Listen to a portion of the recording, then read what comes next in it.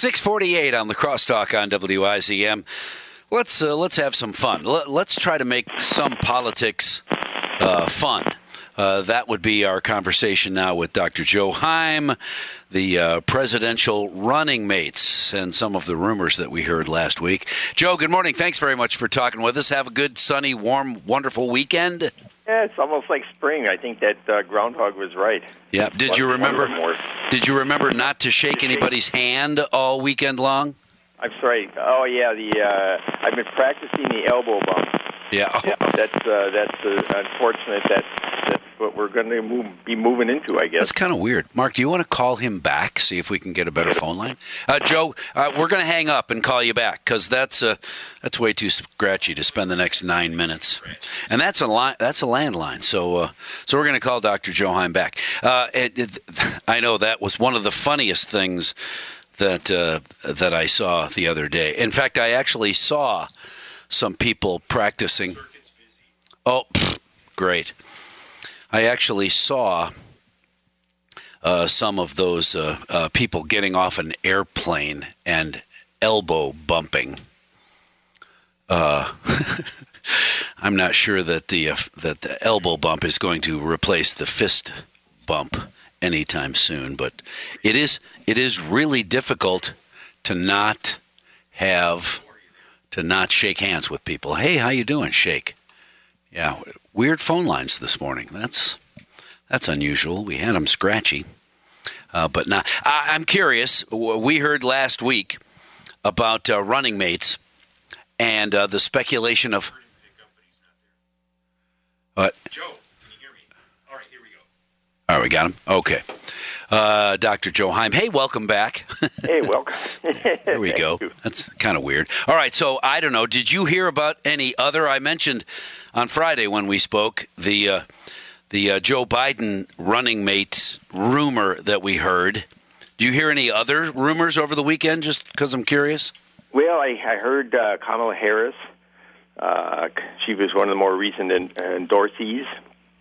Two other people that I think were interesting, I think. One is Senator from Wisconsin, Senator Baldwin, was mentioned by some people. Yeah, really? I thought that was kind of interesting. Yeah. Well, it's an important state, and if you're trying to pick up one state, if you can pick up one state by having a vice presidential nominee, that would be all you can expect.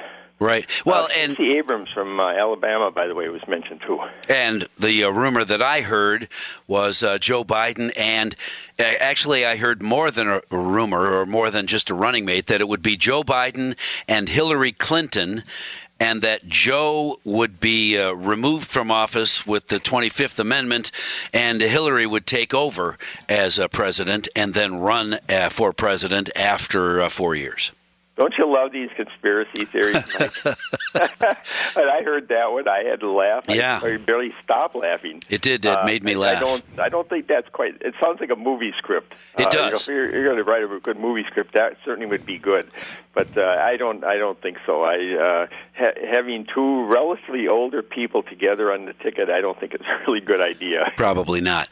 What is the responsibility, never mind the responsibility in office, but as a running mate during an election cycle, what is the responsibility of the vice president, running mate? During the campaign itself, there's a couple different theories, Mike. One is you pick somebody for balance, like geographical balance, ideological balance, gender, race. Those are options. The second one really has to do with experience. By the way, that one is the least of the requirements. Apparently, if you look at over the years, some of these people, you wonder why would you pick so and so? But the assumption is if you got a president that's 70-some years old, wouldn't you want somebody that could take over if some health issue popped up? Well, and is that something you want to make? Do no harm. Do no harm. In other words, pick somebody that isn't going to hurt the ticket. Even if they don't necessarily help, they're not going to hurt. That's the third theory. The youngness, I wonder if that would be detrimental to the president, whoever was running. Look, I have a young vice president, because I'm old, and if anything happens to me in office, this person will become the president. I'm not sure that that's a very stable plank to put in your platform. Vote for me because I have a young vice president. Yeah, it might be a little bit too much of a, especially it depends if you go down into the 40s and 30s, it might look a little too unusual, like, well, I guess he's trying to do an insurance policy here. Well, but it could be somebody that's, say, in their 50s or 60s that sure. wouldn't cause that kind of a contrast. Well, and when you think about it, darn near every candidate or every option for Joe Biden or Bernie Sanders will most likely be younger. So they cover that.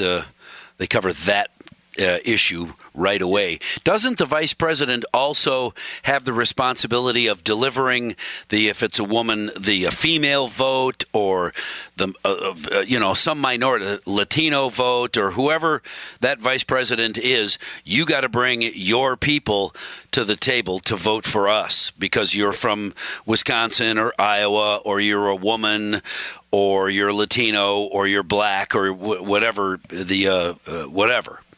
Yeah, you sort of hope that person can bring in something, add something to the ticket that either interest or could pull in a part of the party that otherwise might not be real excited about the campaign. If Bernie Sanders was, say, 50 years old, he'd be a perfect vice presidential nominee for Biden if we got to that point. But right now you got two old white guys. Right. You would not put those on the ticket, but that would be called a unity ticket, where you'd actually try to unify the party. By the way, throw in one other option, Republican. That would shake things up, wouldn't it? a Democrat president and a Republican vice president. Yeah, I don't see that as happening. But speaking of unifying, we're trying. Well, we're throwing these things out here. Oh, sure. We're speculating. There's no question.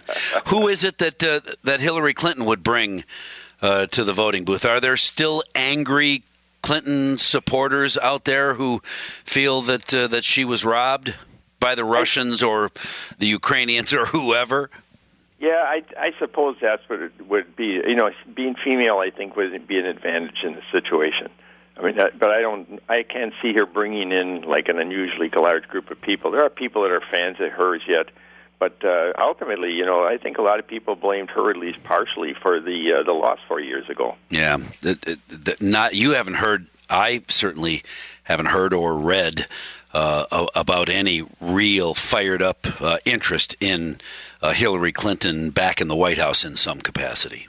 No, I think that's a great story, though, Mike. I do too. It's a great script. I could write that one. Well, and it is always interesting to me. I mean, of course, Tammy Baldwin is familiar to us because we live in Wisconsin.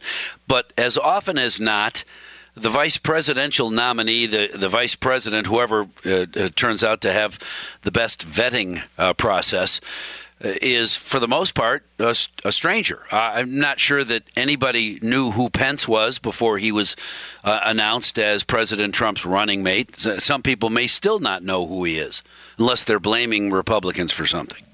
Yeah, I think part of the reason they picked him is he's from the Midwest, and I thought that was an advantage. He also he knows how to speak. He's been a governor, so he knows how to govern. Yeah, he was a conservative. A lot of people, if you remember, 4 years ago, people were questioning whether Donald Trump was a real conservative. Yeah. So what he really did is pick a true conservative that would kind of cement that side of the political party. And how important is it to announce early? Are we going to wait? We're not going to hear vice presidential nominees for a while, or is there some advantage to getting out in front of that early? It's one of those kind of things that gathers a lot of discussion at a time when maybe you're not focusing on the campaign. In other words, you want to get some attention. You're going to get 4 to 5 days of at least a lot of attention by naming somebody.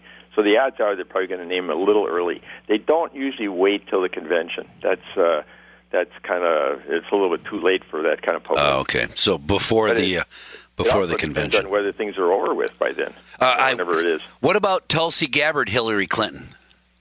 Tulsi Gabbard, I think, Mike, I think it's they're dissing her a little bit. Are they? I'm not a fan of hers, but it seems to me she's still in the race. Yeah. Maybe she's not gathering 30 or 40% of the vote or supporters, but she's still in the race. But I kept hearing things like, well, we're down to 2 people, I'm thinking, no, there's 3. She hasn't left yet.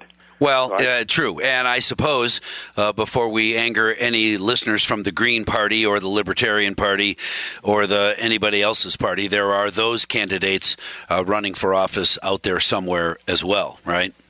Yeah, it's. I think we typically have the third, fourth, and fifth party, particularly in a state like Wisconsin. I think we had, if I remember right, seven candidates on the ballot, 4 years ago. So it's relatively easy to get on the ballot in Wisconsin.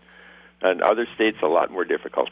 Well, bring them on, I guess, would be the call. Anybody that helps to spread out the vote. As long as everybody listening, everybody who has the opportunity does vote. That's the bottom line. Yeah, Mike, we have about a month to go before the Wisconsin primary, and I'm at least reasonably optimistic that the Wisconsin primary is going to still be meaningful. But I'm going to tell you right now, we're going to have 12 names on the Democratic ballot, 1 name on the Republican ballot. So when people are going to have to search through the 12 people to get to the 2 that they want. Idaho, Michigan, Mississippi, Missouri, North Dakota, and Washington have a primary tomorrow. I think they're all... Oh, wait, North Dakota is a caucus state. Everybody else, I think, is a primary. That's tomorrow, so we should probably talk again very soon. Dr. Joe Heim, thank you very much.